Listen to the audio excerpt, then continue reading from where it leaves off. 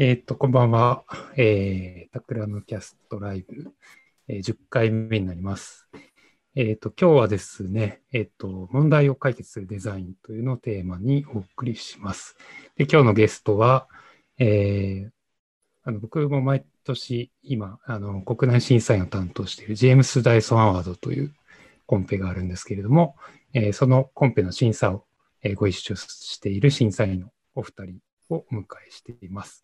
デザインジャーナリストの川上美子さんとデザインエンジニア、Bサイズ代表の八木啓太さんです。よろしくお願いします。よろしくお願いします。はい。それではですね、ジェームス・ダイソン・アワード、でまず何なのというところから、話をしていきたいなと思うんですが、ちょっとですね、これはい。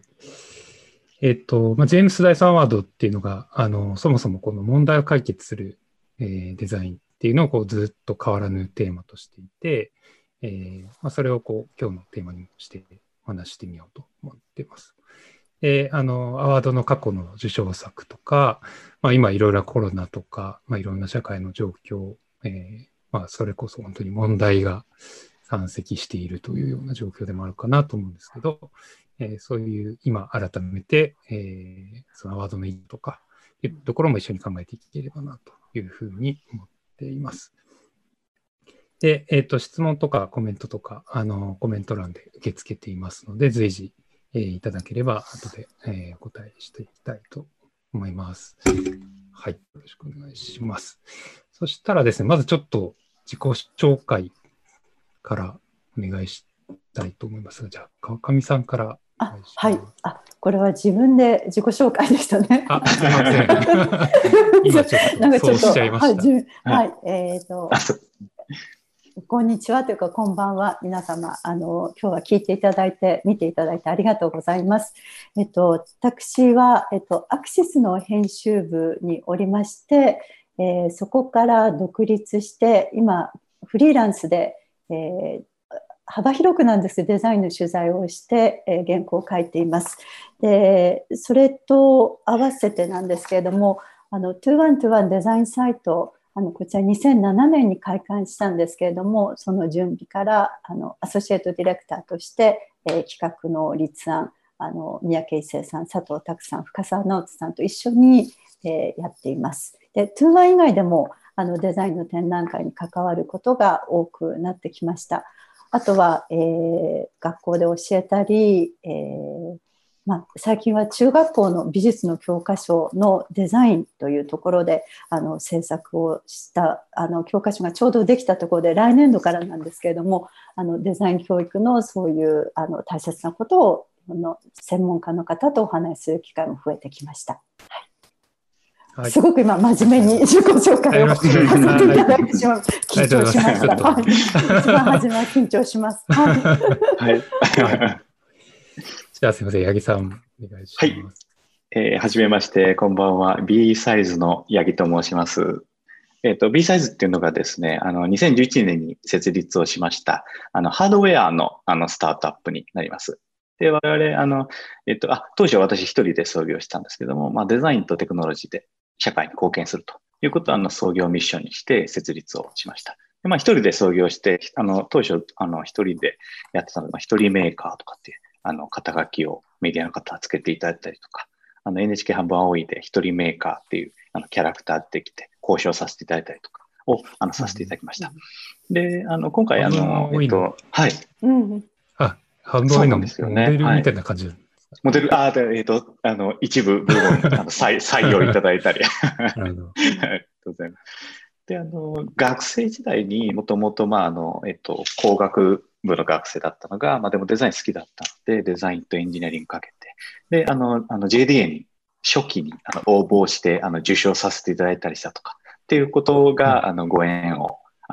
JDA とかダイソンさんとご縁いただいたきっかけになります。もともとそうですね、2007年とか、いつも僕は正確に言えないんですけど、2007年とかですかね。はい。で、問題を解決するっていうことと同様に、で社会にどう貢献するかっていうことを、デザインし、そして、スケールさせていくっていうことを、日々取り組んでいます。で、そういうハードウェアのスタートアップをやっています。よろしくお願いします。ちょっとまた商品、今作られているものにそうですね。はい。お伺いしていきたいと思いますが。ありがとうございます。はい。じゃあ、このお二方をお迎えして今日はお送りしたいと思います。で、まず、ジェームス・ダイソン・アワードについてもちょっとご紹介したいなと思うので、ちょっと画面を共有しますね。はい。よいしょ。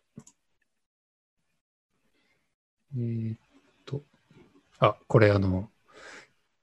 コロナ前に審査会で写真を撮ったときに、はい、懐かしい、もはや懐かしい。夏ですね。ですね。はい。で、ですね。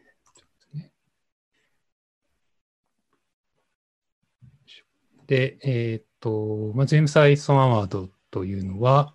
次世代のデザインエンジニアを称え、育成、支援するための、国際エンジニアリングアワードですと。で、対象者は、デザインエンジニアを学ぶ学生、卒業後4年以内の若手のエンジニア、デザイナーですと。で、ジェームス・ダイソンですね、掃除機で有名。今更言うまでもないですが、ダイソンのジェームス・ダイソン、財団が主催しているコンペティションですと。で、今年はですね、3月19日からもうすでに応募を開始していて、締め切りが7月16日ですね。はい。に締め切り、9月に国内審査が発表されて、10月に国際トップ20、11月に、最終賞が決まるというようなスケジュールになっています。で、賞金国際最優秀賞には3万ポンド、日本円でだいたい420万円ぐらいの賞金が出るような賞ですと。で、毎年そのテーマが、問題を解決する、アイデアとなってますけどね、アイデアっていうのが、変わらぬテーマっていうのも、このコンペのすごく大きい特徴かなと。そうですね。一貫してますね。はい。あとは今年はサステナビリティ賞というのが新設されてますね。はい。はい。それも、これですね。はい。賞金額は最優秀賞と同じ賞金が出る。素晴らしい。フォーカスが、はい。こんな、ジェームス・ダイソンアワードですと。で、過去のちょっと受賞作品に関しては、またちょっと後で振り返りながら紹介したいなと思うんですが、はい。よいしょ。すいません。ちょっとですね。はい。これ、尾形さん、これ、皆さんにお伝えしたいのが、国内ステージと国際ステージとあって、それ、どういうふうに、どうなんですかって質問もいただくんですね。で、そこも少し皆さんにご説明した方がいいのかなと思うんですけれども、私たちは日本ステージで、そうですね。はい、選ばせていただいて、はいはい。そこの皆さんが国際ステージに3組ですよね、参加するという。はい。そうですね。はい。今年は確か、国内トップと国際トップというスケジュールの中で2つあるんですよね。そうですね。はい。はい。で、27の参加国や地域があるということで、それぞれで、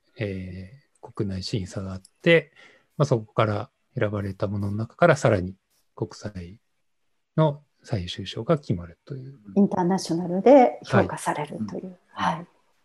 はい。ですね。はい。はい。ですね。ちょっとさっき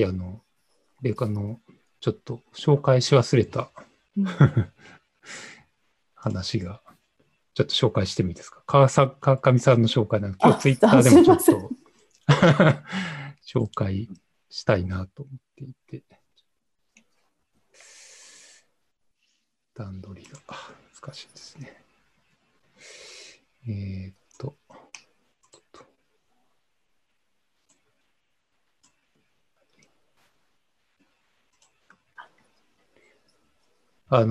ちょうどこの今日のテーマと同じ問題を解決するデザインっていうテーマで、ちょっと、おかしいかな。すごい自分の映像を見るのはちょっと躊躇しますね。風で動く地雷あれなんですね。これ美術の教科書に、デザインがきちんとこう取り上げられてるってこと自体も結構最近のことですよね。そうですね。これは木村図書さんの教科書の説明でインタビューを受けたんですけれども、2121で2014年に開催した活動のデザイン展のマスード・ハサーニさんのこう、はい、転がって動いて対人、地面の中の対人地雷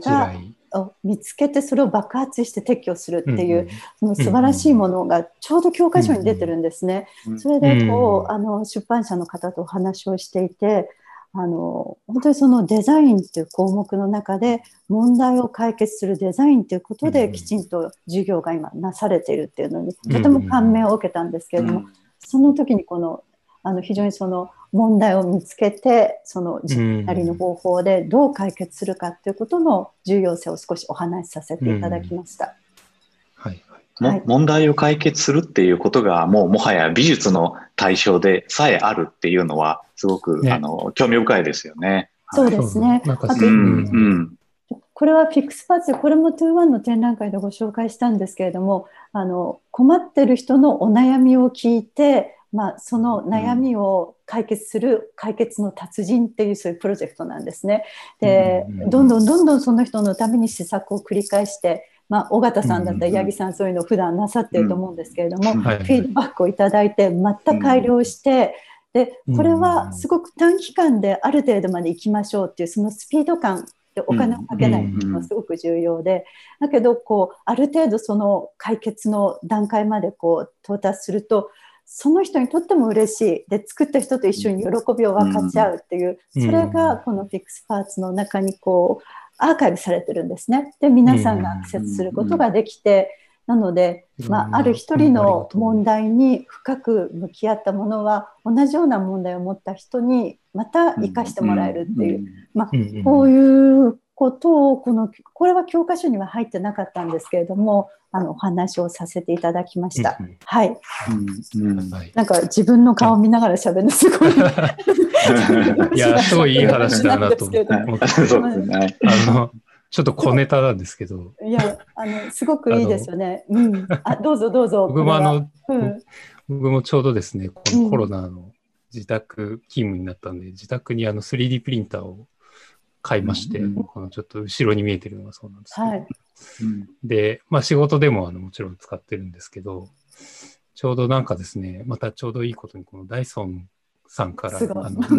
昔いただいたノベルティのゴミ箱なんですけど足踏み式のこう蓋がパカンと開くやつなんですけど、もうずっと使ってて、この真ん中の写真の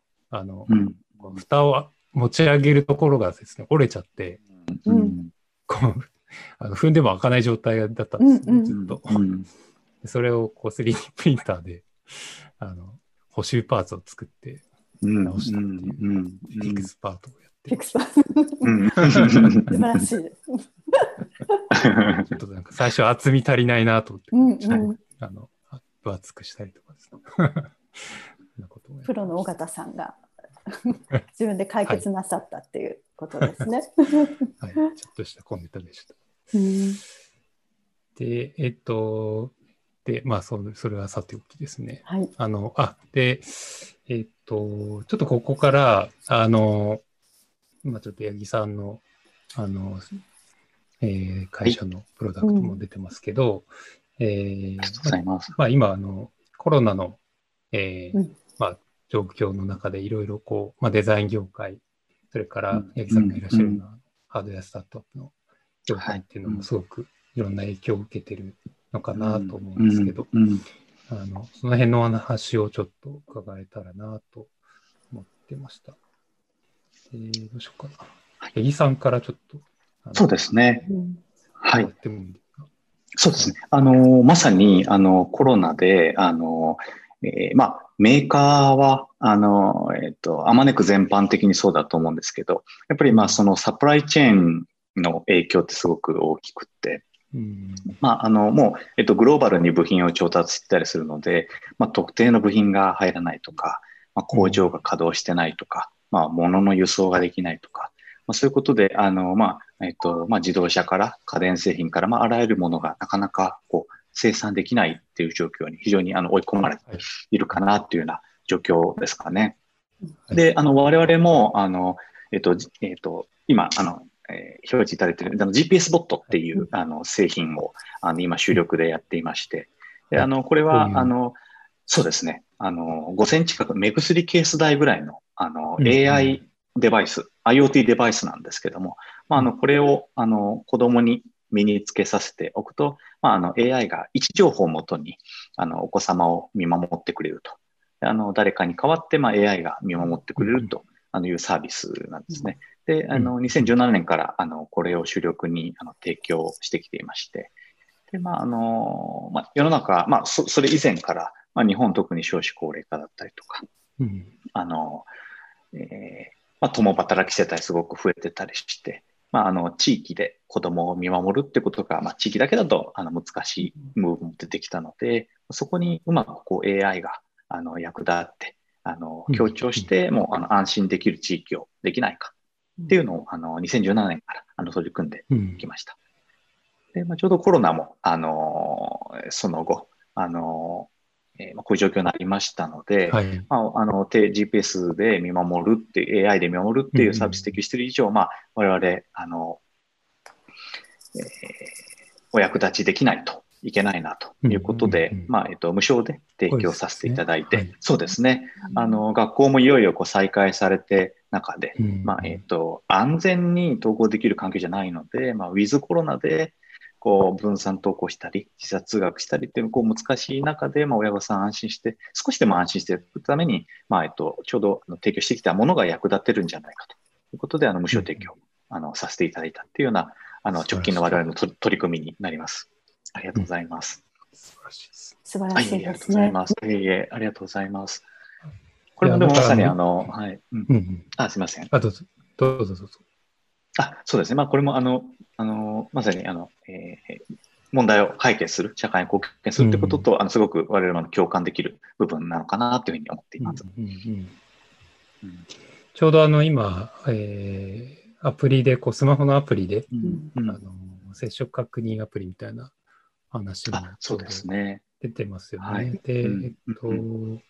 の前ちょうど守り合いジャパンっていうコードフォージャパンっていう、なんですかね、いわゆるソーシャルセクターで、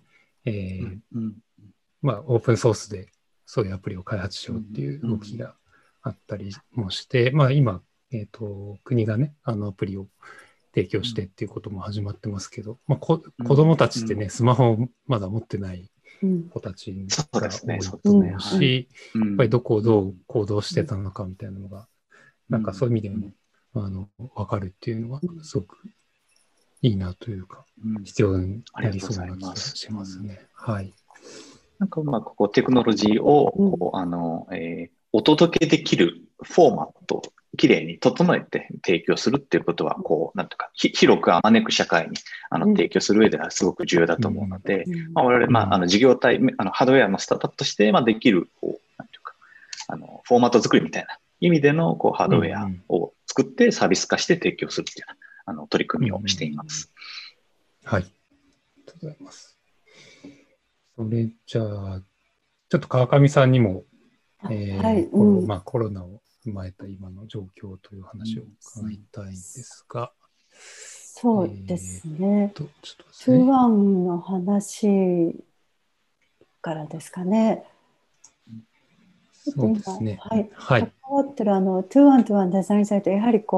皆さんにいらしていただく場所なので、やはり臨時休館せざるを得ない状況でしたね。で、2月の末に臨時休館にしていたので、かれこれ3ヶ月で、昨日6月1日から再開できました。ただ時間を短縮して予約制でっていうように、ちょっと今までとはやはり状況は違うんですね。そういうちょっと手探りでいろいろ再スタートなんですけれども、やはりその場所を見ていただくということと、あとはオンラインでこれまでのアーカイブしていた映像を一般公開するっていうところと、両方をうまく活用しながらというのを今やっています。で、ちょうど今タクラムの田川金也さん、尾形さんとね、主要メンバーの一人ですけれども、田川さんに展覧会のディレクターをお願いしているマル秘展というのを開催してるんですけれども、そのポッドキャストで田川さんが皆さんにインタビューしてくださったそのインタビュー26名の展示作家の方のお話を聞ける、耳で聞くマル秘展というのはもうすぐ一般公開して、あとはこれまでの展覧会のトレーラーですとか、作品の一つとして作っていただいた映像ですとか、トークイベントの記録ですとか、それを、今49になりましたね。これを皆さんに、これちょっと期間限定で秋までなんですけれども、ご覧いただけるようにどんどんアップしているような状況です。美術館皆さんね、会場を映像にして撮られたり、あといろいろそれぞれに、工夫というか苦労されているところが本当に多かったと思うんですけれども、しばらくはこういうちょっと会場の中だけではない仕組みっていうのをうまく探っていきたいなとは思っています。はい。あとはあれですね、取材で言うと、4月は毎年行っているそのミラノサローネ国際家具見本市と、あとミラノデザインウィークっていうのが今年は残念ながら、来年に延期という形でミラノサローネはなりましたけれども、僕らも実は、出展予定だったので、最初ね4月から6月に延期になり、結局は今年は難しいということで。そうですね。なんかちょっと世界的に大変だから6月どうかなってみんなで話しながら、希望を持っていたんですけれども、やはり難しいということで、来年、あとあれですね、ベネチアビエンナーレの国際、建築展も来年になったり、年内のそういう主だった国際的な展覧会が来年になるっていうのが続いていますね。ちょっと残念ですけれども、良いタイミングで皆さんがきちんと準備できるものを拝見できる機会を楽しみにしているところです。はい。いや多分こういう今2-1で取り組まれているような、なんかオンラインとオフラインと組み合わせたような、新しいイベントの形みたいなのがどちらにしても多分なんかデフォルトになっていくのかなっていうのは今後、そうですね。やはりその場所で触れるというか、対面して感じ取れるものと、それだけではなくてオンラインでも可能性は、この今の時代は様々あるので、どういうふうに良さを共鳴させていくかっていうことが一つちょっと展覧会の作り方でも重要になってくるかなとは思っています。はい。そうですね。で、あとコロナの話で、ダイソンといえばということで、ご存知の方も多分多いかなと思うんですけども、ダイソン社が、人工呼吸器を、メディアのね、で取り上げられてもいました。そうですね。ものすごく短い期間で。早かったですね。いうのはすごく話題になりました。これ、最終的には、イギリスのその状況が、これが必要になるほどの今、状況にはなってないということで、当初のね、その予定の台数みたいなところにはで出荷するっていう話にはなってないみたいなんですけども、やっぱりそういうことも含めて、であといろんな承認のプロセスとかもすごく大変なので、なかなか普通手を出しづらいというか、ものだと思うんですけど、やっぱり自分たちの技術、やっぱり空気もし、やれるっていうことで、やっぱり、全力でこれをここまで作り上げるっていう、なんかその、コンペで、ね、その問題を解決するっていうのをこう、まさに自分たちの、なんていうか、体現しているというか、素晴らしいなと思いましたね。なんか、こう、世界の、こうなんか世界のこうそれぞれのこうケイパビリティを持った人たちが、まあ、自分たちの専門性を生かしてしっかりこう360度からこう解決策を提示していくんだっていうのは、なんかいろんな国で素晴らしい提案があったっていうのはすごくいい取り組みだなっていうのは感激したところですかね。はい。そうですね。あと僕も知らなかったんですけど、さっき川上さんから教えてもらったんですけど、はい、ダイソンのですね。チャレンジカード。チャレンジカード。これ以前からダイソンファンデーションでされていたプロジェクトなんですけれども、身近なものでこういうふうに工夫すると、なんかこうとてもイノベーティブな創造の力を発揮できるよっていう、もともとはこれ確か学生が学ぶこうキットみたいな感じで始まったようなんですね。ただそれを、この時期なので、親御さんとお子さんが家にいるので一緒にこの身近で手に入るもので作ってみようよです素晴らしいプロジェクトだと思うんですけれども、それをどんどん提供して、あと動画もこれに合わせてこうオープンにしているんですね。でパスタを使って箸を作ろうとかで、ちゃんと下がこう支えられる構造になるよとか、もうさまざまなこう仕組みを勉強できるんですけれども、特別な素材だったりとても高額な道具がなくたってこの工夫をして、であとはすごくダイソンというかジェームス・ダイソンさん、そしてダイソンファンデーションらしいなと思ったのは、やっぱり身近なところに目を向けて、その身近なところでなんかこう着想を得て工夫を凝らすっていう、すごく生活に近いところにあるクリエイティビティっていうのを実感できるっていうのも素晴らしいと思いました。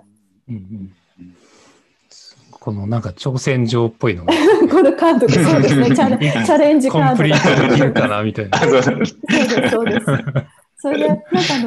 動画を見るとこの過去のこう作ったダイソンのエンジニアが作ったものがちゃんと見られるサイトもこうあるんですね。で楽しいんですやっぱり。だからすごく世の中、深刻な状況なんだけれども、そういうちょっとやはりクリエイティビティを発揮するとか、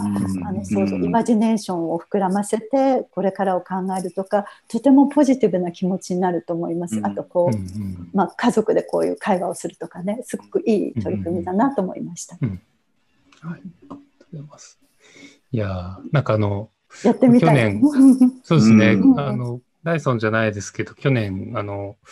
ロンドンに1ヶ月家族で過ごしてたんですけど、その時にイギリスロイヤルインスティテューションっていう法律研究所ですかね、そこもなんかそういうこう家でできるいろんな実験のなんかインストラクションを公開していて、なんかそれで夏休みの自由研究をしたペットボトルロケットをスーパーにある薬とかなんかペットボトル買ってきて一緒にやったりしたのを思い出しました。なんか自分も子供の頃、すいません。どうぞどうぞ。自分もなんか子供の頃父親と一緒に工作したりして、なんかこういうのを家族で一緒に楽しくやるっていうのはなんていうか自分のこう引き出しにすごくなってすごくいい教育にもつながりますよね。でこれが定期的に SNS で配信されて、こういう、さっき尾形さん挑戦状みたいって言ったんだけどいろんな題材が来るっていう、それが楽しみでもあるっていうのはなんかすごいやっぱり前向きな気持ちになるんじゃないかなと思います。僕もコロナに関連してでいうと、今ちょっとこうマスクのデザインに関わっているのが実はあってですね、タクラムでマークアットっていう、クラウドワークに限らず何か、新しいことをチャレンジしたり自分たちでやっていこうっていう取り組みがあるんですけど、それのちょっと一環で、知り合いからですねちょっとこう、医療用のマスクのデザインを依頼されていて、ちょっとそれをやっているので、ちょっとだけご紹介すると。拝見したかったです。はい今見えてるかな。画面見えてます。はい。はい。こんな感じのもので、医療、一般向けのいわゆるサージカルマスクって言われているようなものは、手に入るようになってきたかなっていうところはあるんですけど、もう少し医療用の、完全にちゃんと顔と密着して、折れないタイプのマスクっていうのを、一緒に作ってるっていうのがあります。で、なんかこれを作るときにですね、顔にやっぱり密着させなきゃいけないっていうので、これ僕の顔なんですけど、これなるほど。顔を3D スキャンしたんですよね。これも実は今、最近の技術というか、iPad Pro とか、最近の iPhone とかだと、フロントカメラに3D スキャンのカメラが実は入っているので、iPhone とか iPad で実はこれくらいの精度の顔のスキャンができるっていうことに気づいて、それでこれでデータを作りながら、3D プリントでいろいろ試行錯誤を何度も出しながらみたいなことをやってました。で、ちょうどこれを一緒にやってる人がですね、この人なんですけど、石垣さんという知り合いで、ちょうど今週末かな、土曜日の夜11時から、この方、石垣さん、僕が一緒に今やっている医療用の以外に、こういう、一般向けのマスクのプロジェクトもやっていて、それの今もう販売もされてるんですけど、それの、なんかドタバタ奮闘記みたいなやつがずっと家にたくさんカメラをつけられて密着取材をされてたらしいです。僕もなんかズーム越しに取材をされたので、出るのかもしれないんですけど、こんなこともやったりしてます。はい。もしよかったら見てみてください。やっぱマスクってエンジニアリング的な話をすると、すごくやっぱきちんと性能を担保するというか、検証するっていうのがすごく大事だなと思っていて、後半の話にもつながるかなと思うんですけど、やっぱり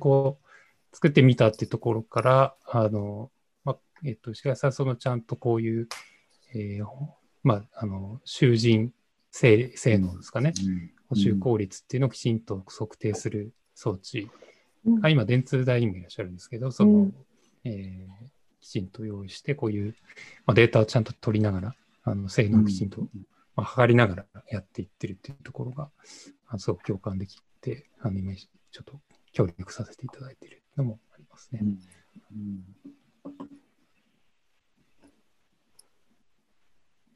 っていうような感じで、いろいろコロナに関する話もありますが、この辺からちょっとじゃあ、あれですかね、ダイソンアワードの話に移っていきたいなと思いますが、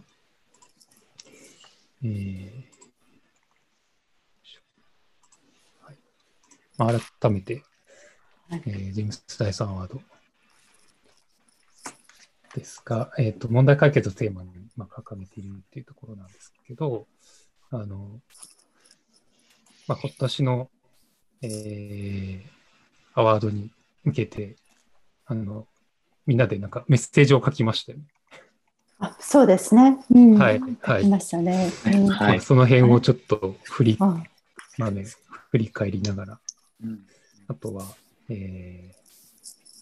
過去の受賞作でちょっと皆さんが気になるものっていうのを事前にちょっとピックアップしていただいたので、その辺の話も含めながらしていきたいと思うんですけど、川上さん、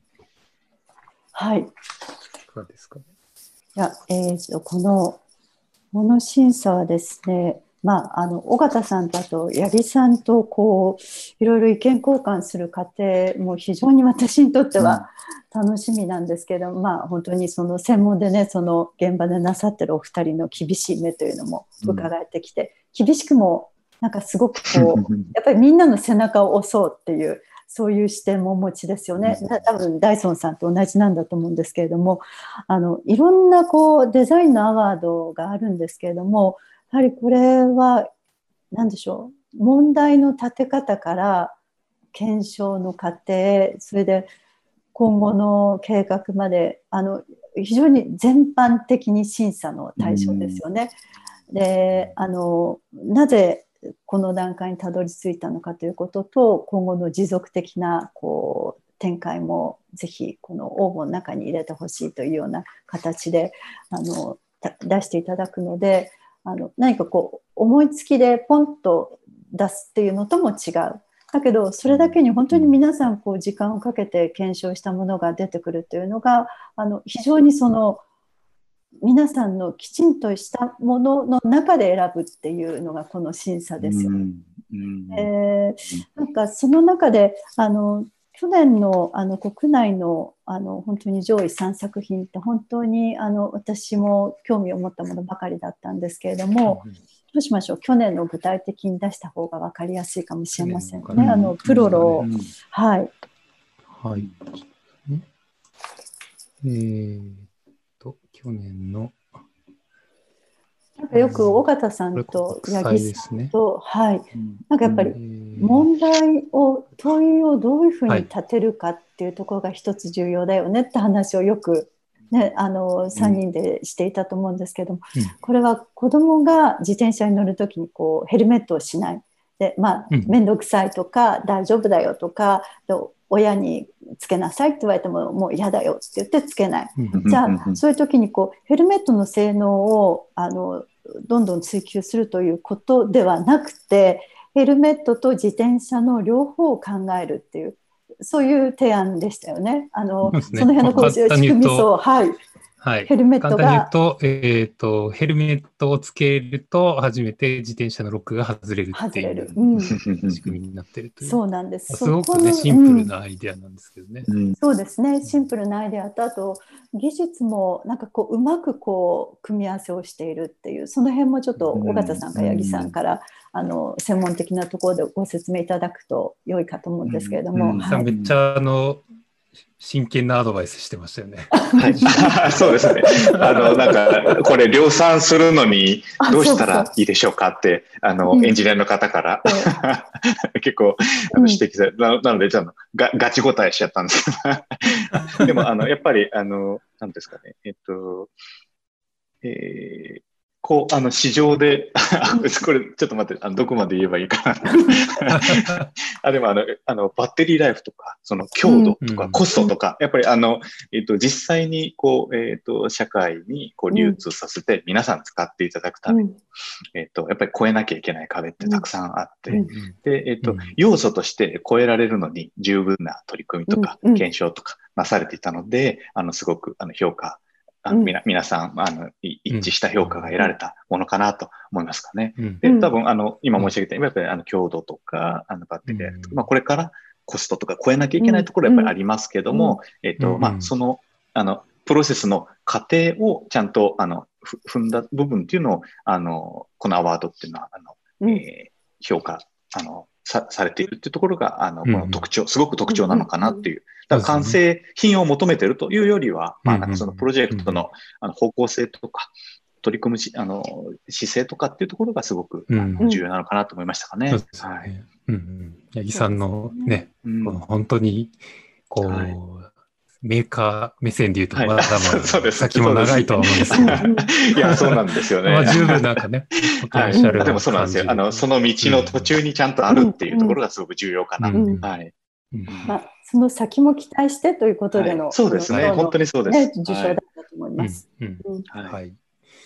あと、次が去年の受賞作で、これも素晴らしかったですね。指トーン。指トーン。これはね、この2ヶ月、いろんな方とこう、ズームだったり、こう、遠隔でこう、ミーティングをしていて、もうこの指トーンが本当に実現して、これを必要としている人が使えたらどんなにいいだろうとしみじみ思ってました。いや、本当にそうですね。これはまあ何かというと、これですね、メモ見えなくて耳も聞こえないという、盲ろう者と言われている方々のための、コミュニケーションデバイスで、そういう盲ろう者の方々が指の上にこう指を重ねて、要は点字をなんですかね、こうトントンってやって、指を叩くことで点字を再現するような感じで、コミュニケーションを取ってるというのがあって、それをこう IoT デバイス、こういうデバイスを使って、使うことで、誰でもそのスマホで、伝えたいことをこうスマホのアプリで書けば、それがこのデバイスを通して、この指に振動として伝わって、会話ができるっていう、デバイスですね。素晴らしいですよね。そうですね。なんかこう、指を、こうなんか指をタップして、こう、会話するっていう手法があること自体は私も存じ上げなかったんですけど、なんかその国によっても、そのお作法が違う、言語が違うように、お作法が違うっていう部分もあるそうなんですけど、これだと一度、こう、それをクラウドで翻訳して、その、タッピング作法も翻訳して、お伝えすることで、もしかしたら違う国の人同士が、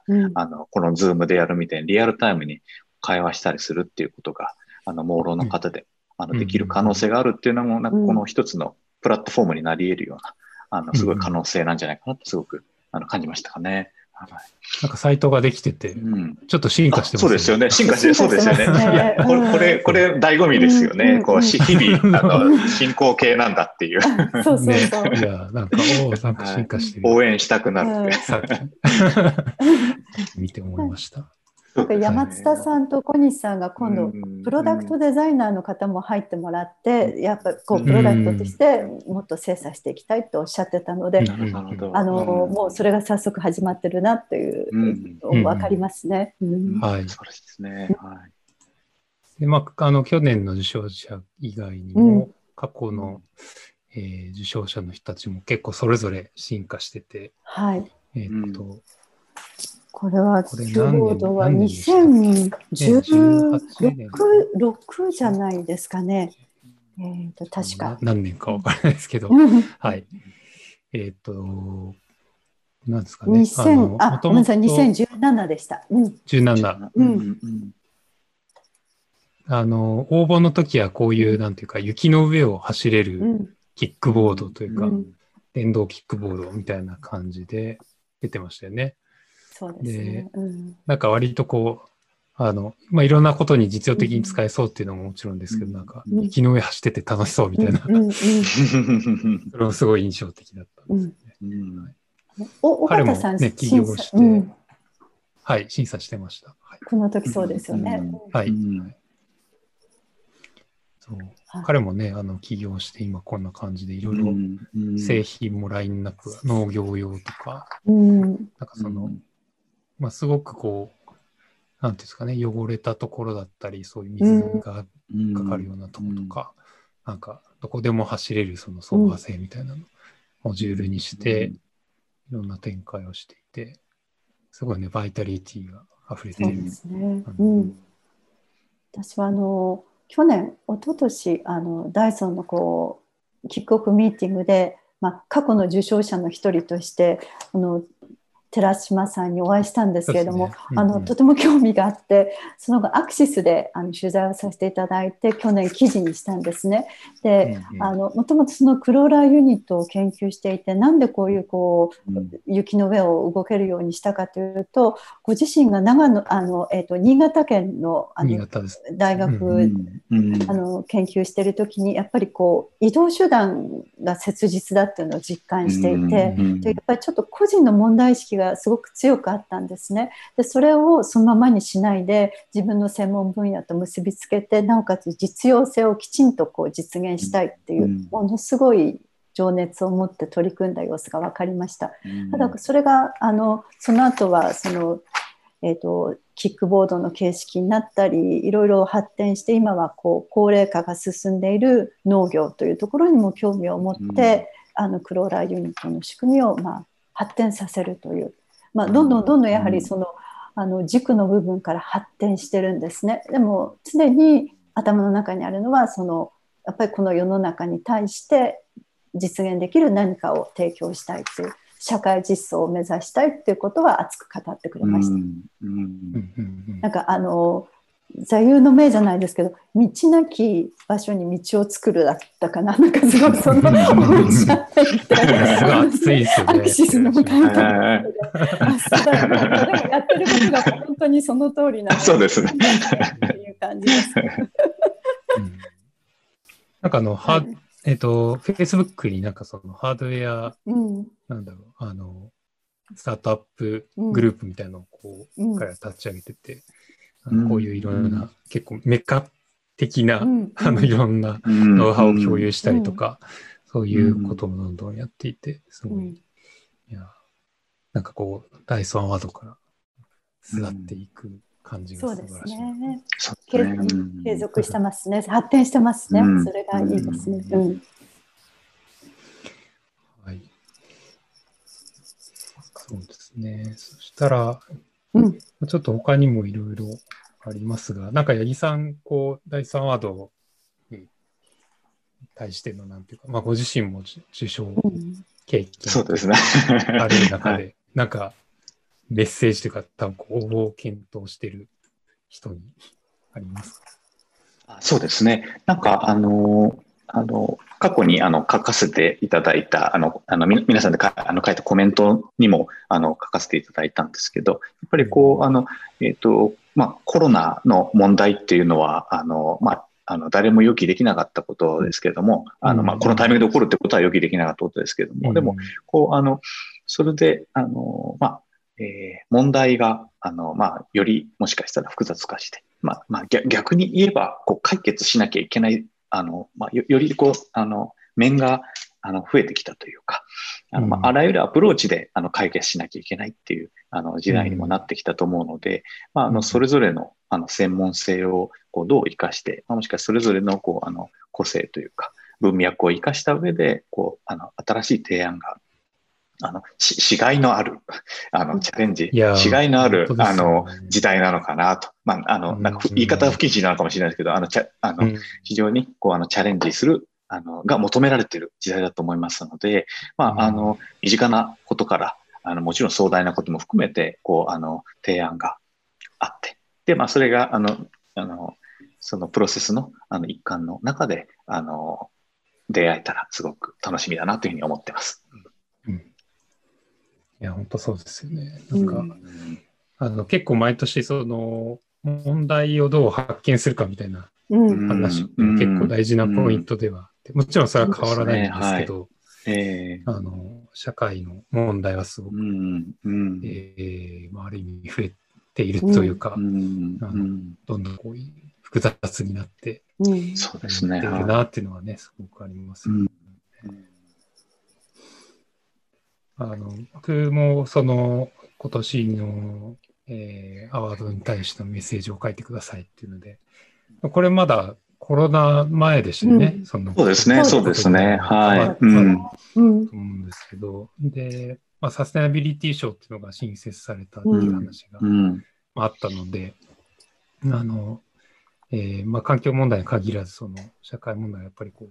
社会全体のことを考えないといけないというか、一人の問題を解決するのももちろん大事なんですけど、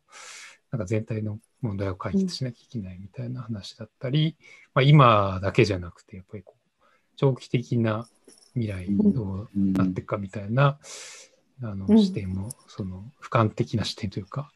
そういう問題が本当に増えていっているなっていうようなことを思っていて、同時にそのすごく自分自身とか、身近な誰かとか、そういうなんかこう直面している問題をその当事者としてなんか解決していくみたいな、こう当事者の目みたいのも同時に大事だろうなっていうようなことを書いたんですよね。で、なんかやっぱコロナに関してもやっぱりその自分がこうね、感染しないとか、うつさないとかっていうことももちろんあるし、まずね、世界全体の問題でもあるしっていう話で、なんか、ますますそういう問題が増えていくのかなっていう。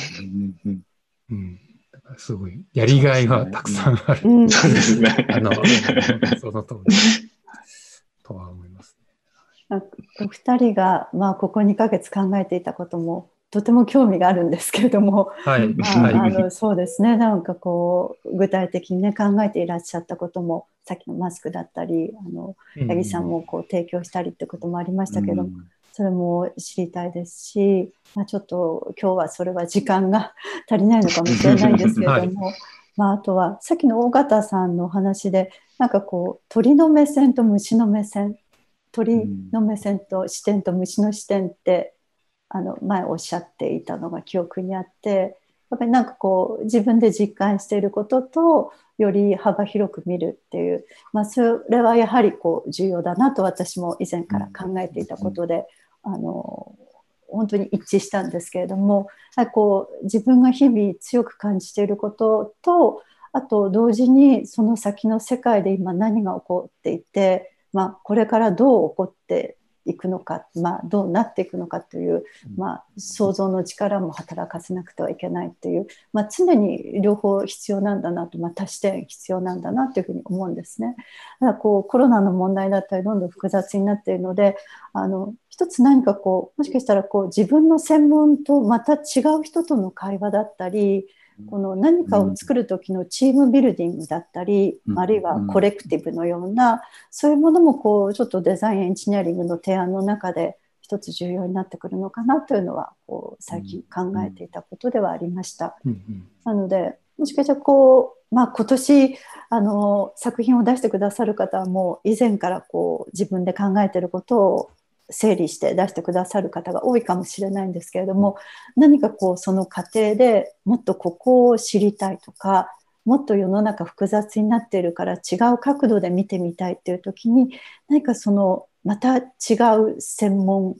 領域の人だったり学ぶ人とチームを組んでみると、ちょっと面白いことが見えてくるかもしれないなというのを、ちょっと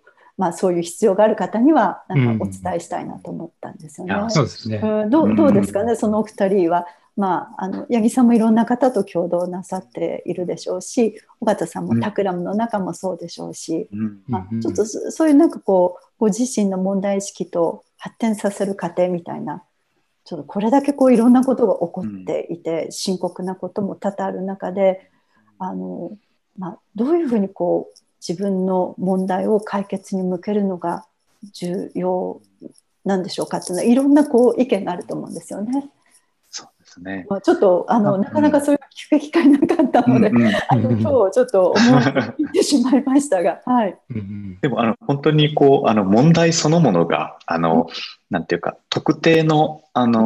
要素とか特定のパラメーターだけで解決できない問題になってきているので、本当にその特定の専門性だけでなかなか解決しきれないときに、それをこう広い専門性を持った横串のチームで解決していくっていうのは、もうまさにこれから絶対必要となってくるような要素なんじゃないかなっていうのはすごく思いますかね。我々も弊社の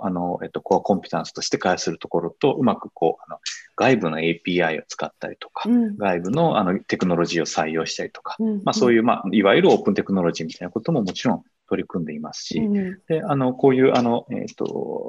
JDA みたいなアワードを取り組むのにしても、こうもしかしたら会わずともこういう遠隔でこうコミュニケーションしながらチームメイクしていくとかっていうことが今後よりやりやすくなっていく環境整ってくると思うので、そういうこうなんか横断型のというか、プロジェクトっていうのはすごく将来の可能性を秘めてるんじゃないかなと思いますかね。はい。結構確かチームで応募はなんか増えてる感じはしますよね。そうですね。で、こう確かあれですよね、イビトーンのチームもいろんな大学の混成チームだったりとかね。そうですね。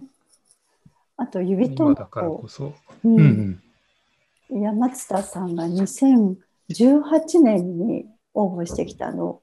おしゃぶりの形で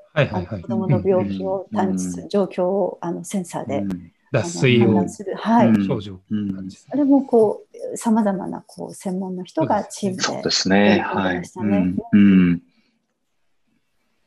いや本当今なんかこうそれこそ本当場所を超えてもつながれることがみんな分かったと思うので、そうやって新しいチームを作ってぜひ応募してほしいなという感じがしますね。八木さんなんかありますか？これからの問題を解決するデザイン。そうですね。すごい知りたい。そうですね。すごく壮大な。それでもすごく壮大ですけど、なんかやっぱりいつも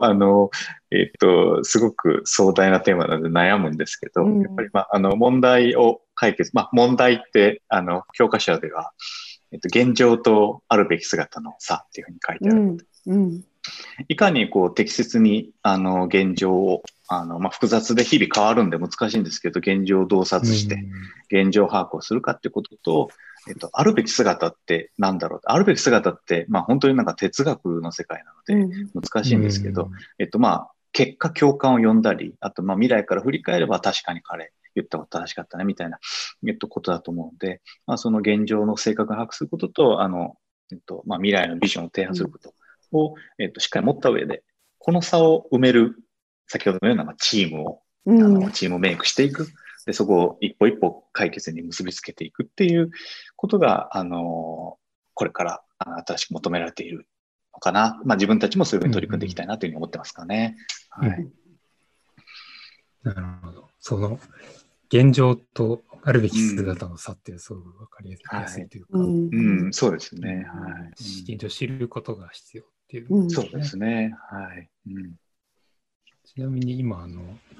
今日のテーマ、なかなかハードコアなテーマなんで。本当にそうなんですね。なんですけど、今ですね、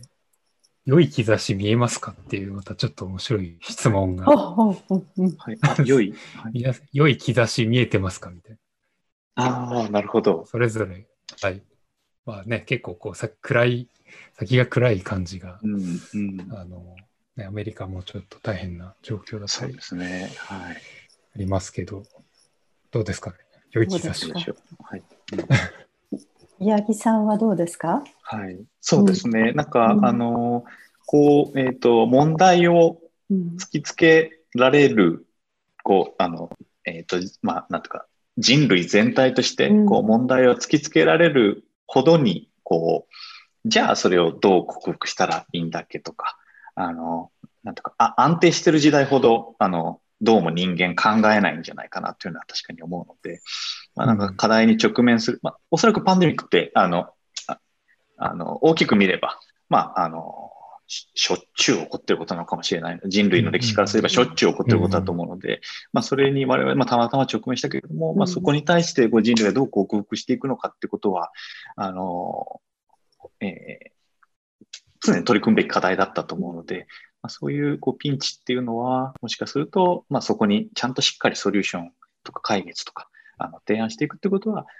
いい世の中に変えていくってことだと思うので、それは、結果的にすごくいい、きっかけにつなげていかなきゃいけないかなと。将来で過去を肯定するようなことができたら、いいのかなと。これをきっかけに、良くしていくんだっていうことには、意味ではすごくいい兆しのチャンスに溢れてるっていうふうに思ってますかね。はい。川上さん。そうですね。やはりちょっとね、今の状況まだまだ続きそうですし、私自身もかなり神経を使ってここ2ヶ月過ごしているような状況なんですけれども、ただいろんなデザイナー、エンジニア、そのクリエイターの皆さんが3月末から4月5月ものすごく迅速に発信したり提案したりっていうのがサイトで拝見できたりしましたよね。それはすごく勇気づけられたことで、やはり人間はこういう状況でも解決という言葉を使えば解決なんですけど、その先をどうしようかというエネルギーを注ぐことができるということで、状況は深刻ですけれども、このいろんなことが起こってきている状況を体験すると、良い兆しというか、希望があるというふうに思いました。で、今日その全てをここでご紹介できないんですけど、国際的にプロダクトのデザイナーだけではなくてグラフィックの人もそうですし、現状を視覚化してどんどん上げていくような、試みをしたり、毎日こう日常の穏やかな気持ちを取り戻すための映像の配信をしたりとか、あといろいろこう皆さんの SNS でもそういうのがこうどんどんこう広がってきましたよね。だからそれをじゃあデザインに携わる本当にその現場にいる人間は、そういうちょっとこうやはり人間が他の人のためだったり社会のためにできるということのやはりこうなんでしょう、確信を持ってやっていくことが大切なのかなというのを改めて思いました。だからやはりデザインの根幹ですね。他の人のために何かを考える、配慮する、今大変な状況だったらそれがどういうふうに変えていけるのかということを、もしかしたら小さなことかもしれないけれどもそれを突き詰めて掘り下げていくっていう、そこから始めるっていうそういう意味では私はちょっと兆しを感じていますし、何らかの変化していくものが生まれていくというふうに思っています。なんか僕もやっぱり今回のことで、大きく言うとやっぱりこんなことまで変わるんだっていうか、オリンピックないんだなとか、なんか改めてふとすごいなと思ったりするし、やっぱ学校行くっていうことすら変わるんだなとか、なんかこう、さすがにそこはもう変わらないでしょって思ってたようなことまで、やっぱりなんかいざとなれば変わるし、変える必要があれば変わっていくんだなっていうことを、なんかみんながこう気づいたというか知ったというか、なんかそれはすごくポジティブな面なんじゃないかなという気はしていて、なんか養老さん無視点でね、やってましたけど、養老さんがよく自分が小学校の時に、戦争が終わって、先生が言ってたことが、その日を境に180度変わったみたいなね。でそれがすごくやっぱ原体験だみたいなことをいろんなメディアでよく言われていて、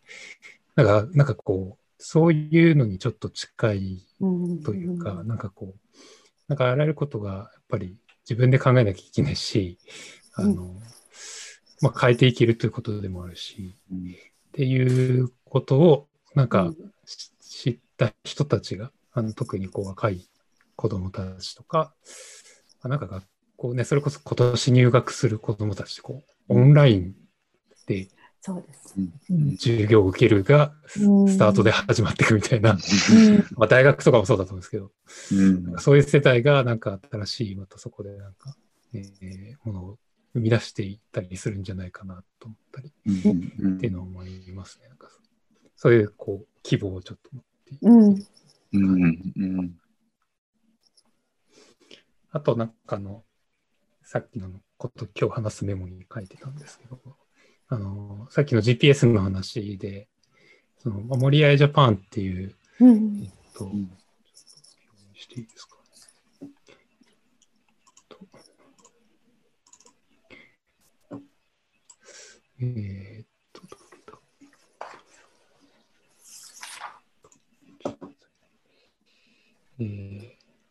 見守りっていうかスマホを使った接触確認アプリですね。でそれをこうこ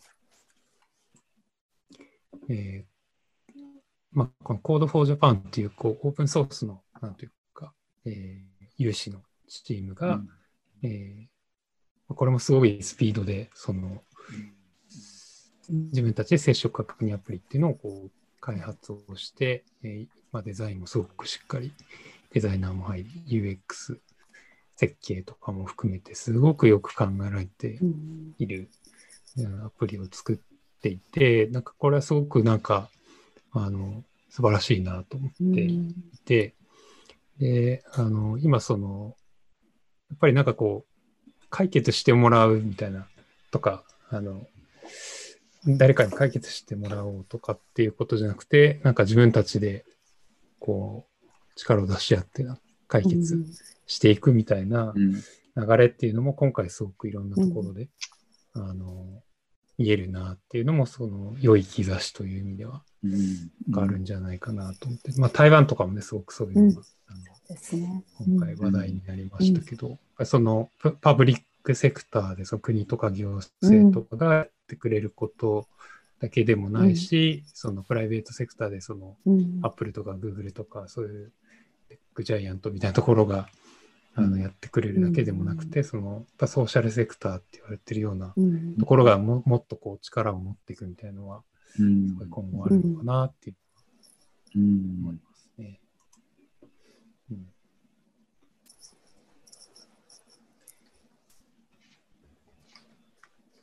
なんかこの八木さんの GPS ポットも、そういうところにもなんか役立ちそうだなみたいな。そうですね。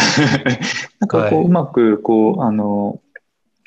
子供たちの行動を見て、まずAI が、我々のサービスの場合はAI がそのお子様、個人のお子様の行動パターンとか学習して、こうなんか普段行かないとこ行ったら、保護者に注意喚起したりするんですけど、それを拡大解釈すれば、なんかその集団としての行動みたいなことも分析していって、それをもしかしたらこういうこととの掛け合わせってことももちろん十分考えられると思うので、その他の専門性を持った方々の取り組み、例えば医療の方々とか、免疫とか公衆衛生とか、そういうことたちとの取り組みみたいなこともすごく可能性があるんじゃないかなというのは思ってますかね。ちょうどそのCode for Japanの勉強会みたいな、ちなみにこのアプリは、ご存知の方も言ってますけど、最終的にはやっぱりこう国は独自でアプリを作るっていうことになったので、これがそのままリリースされるってことはないんですけど、なんか勉強会すごく面白かったというか、やっぱりでそこでもやっぱ言われてたのはやっぱ子供をどうするかっていう話は、そうですよね。言ってたんですよね。おそらくスマートデバイス、子供とか高齢者とか持たれてないと思うので、そういうところには我々もしかしたらご一緒してできることとかっていうのはすごくあるかもしれないなと思いますかね。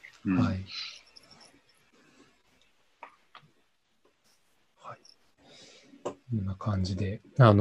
そろそろ時間に来ておりますが、何か最後に、あれですかね、言い残したこと。応募検討している人、それ以外でももちろん構わないんですけど、何か今伝えておきたいというメッセージがあれば。応募を、検討していただいている皆さんには、やはり発信していただきたいですね。ちょっとこの応募要項をいろいろ書き込んだり、エネルギーも使うかもしれないんですけれども、その過程でちょっと自分の研究していることを客観的に見ることができたり、一度整理をしながらまた気がつけるところもあると思うんですね。なので、今年時間がなかったら来年もあるでしょうし、やはり継続して取り組みながら客観的な視点を持って整理したものを応募していただいて、世界に発信するというぜひその一歩をちょっと踏み出していただけると、またそこに皆さんのフィードバックがあったり、私自身も過去の受賞者の皆さんとお会いできて、今継続して自分のリサーチで質問させていただいたり、展覧会の準備のことをご相談したりっていうのが続いてるんですね。やはり発信から広がるところってすごくあると思うんです。なんかそのやはり研究室で研究する時間と、それを自信を持って出していただく時間と、そちらも大事にしていただけるといいなと思いますね。なかなかね、ちょっと今年はキックオフミーティングで皆さんにお会いできないのがとても残念なんですけれどもね、授賞式でお会いできることも楽しみにしてますし、その辺もちょっと尾形さん、八木さんもやはり発信の重要性っていうのは、まあ、いつもお感じになってるんじゃないかなと思うんですけど、どうですか？どうですかというのも変です。そうですね。はい。でも何かおっしゃる川上さんおっしゃる通りで、こう何かその自分でこうアウトプットしてこう世に問うてみないことにはフィードバックもなかなか得られないと思うので、インプットしたものをこうアウトプットしてみるとか、JDA というアワードが、そのなんかきっかけになって、それそのものが100点満点じゃなくても、自分がそういうこうアウトプットにチャレンジしてみるとか、PDCA を回してみることの一つのきっかけに、まずして、継続的にやっていく一つのスタートになればすごく素晴らしいのかなって思いますかね。はい。はい、今、あれですね、コメントで、ダイソンにいらっしゃる日本人の菅原さん、ダイソン本社の日本人初のデザインエンジニアの方ですけど、いろんな専門性を持った方々が集まってチームになるといいですねっていうコメントをいただいてます。菅原さんもぜひなんか、いつか出ていきたい。そうですね。ぜひ伺いたいです。そうですね。伺いたいです。ありがとうございます。はい。で、そろそろ、最後なんですけど、今日、ちょっとコロナの話も結構、避けて通れないというかね、しましたけど、コロナ以外にも本当にいろんな、問題というのが、多分世の中に、未来も含めて、たくさんあると思うので、コロナに限らず、いろんな、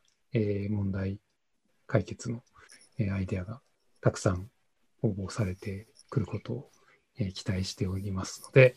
応募検討している方も、あとは、そうじゃない方も周りでですね、学生さんとか、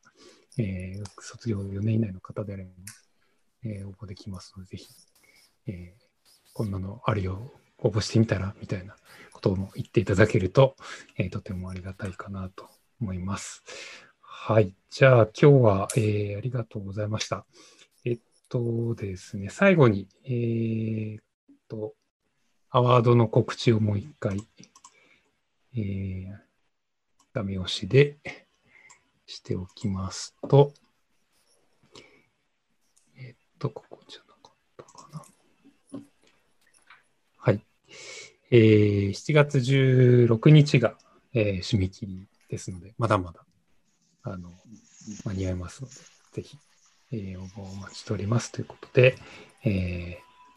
あとは、ですね、来週の告知もありますね。ちょっと待ってくださいね。よいしょ。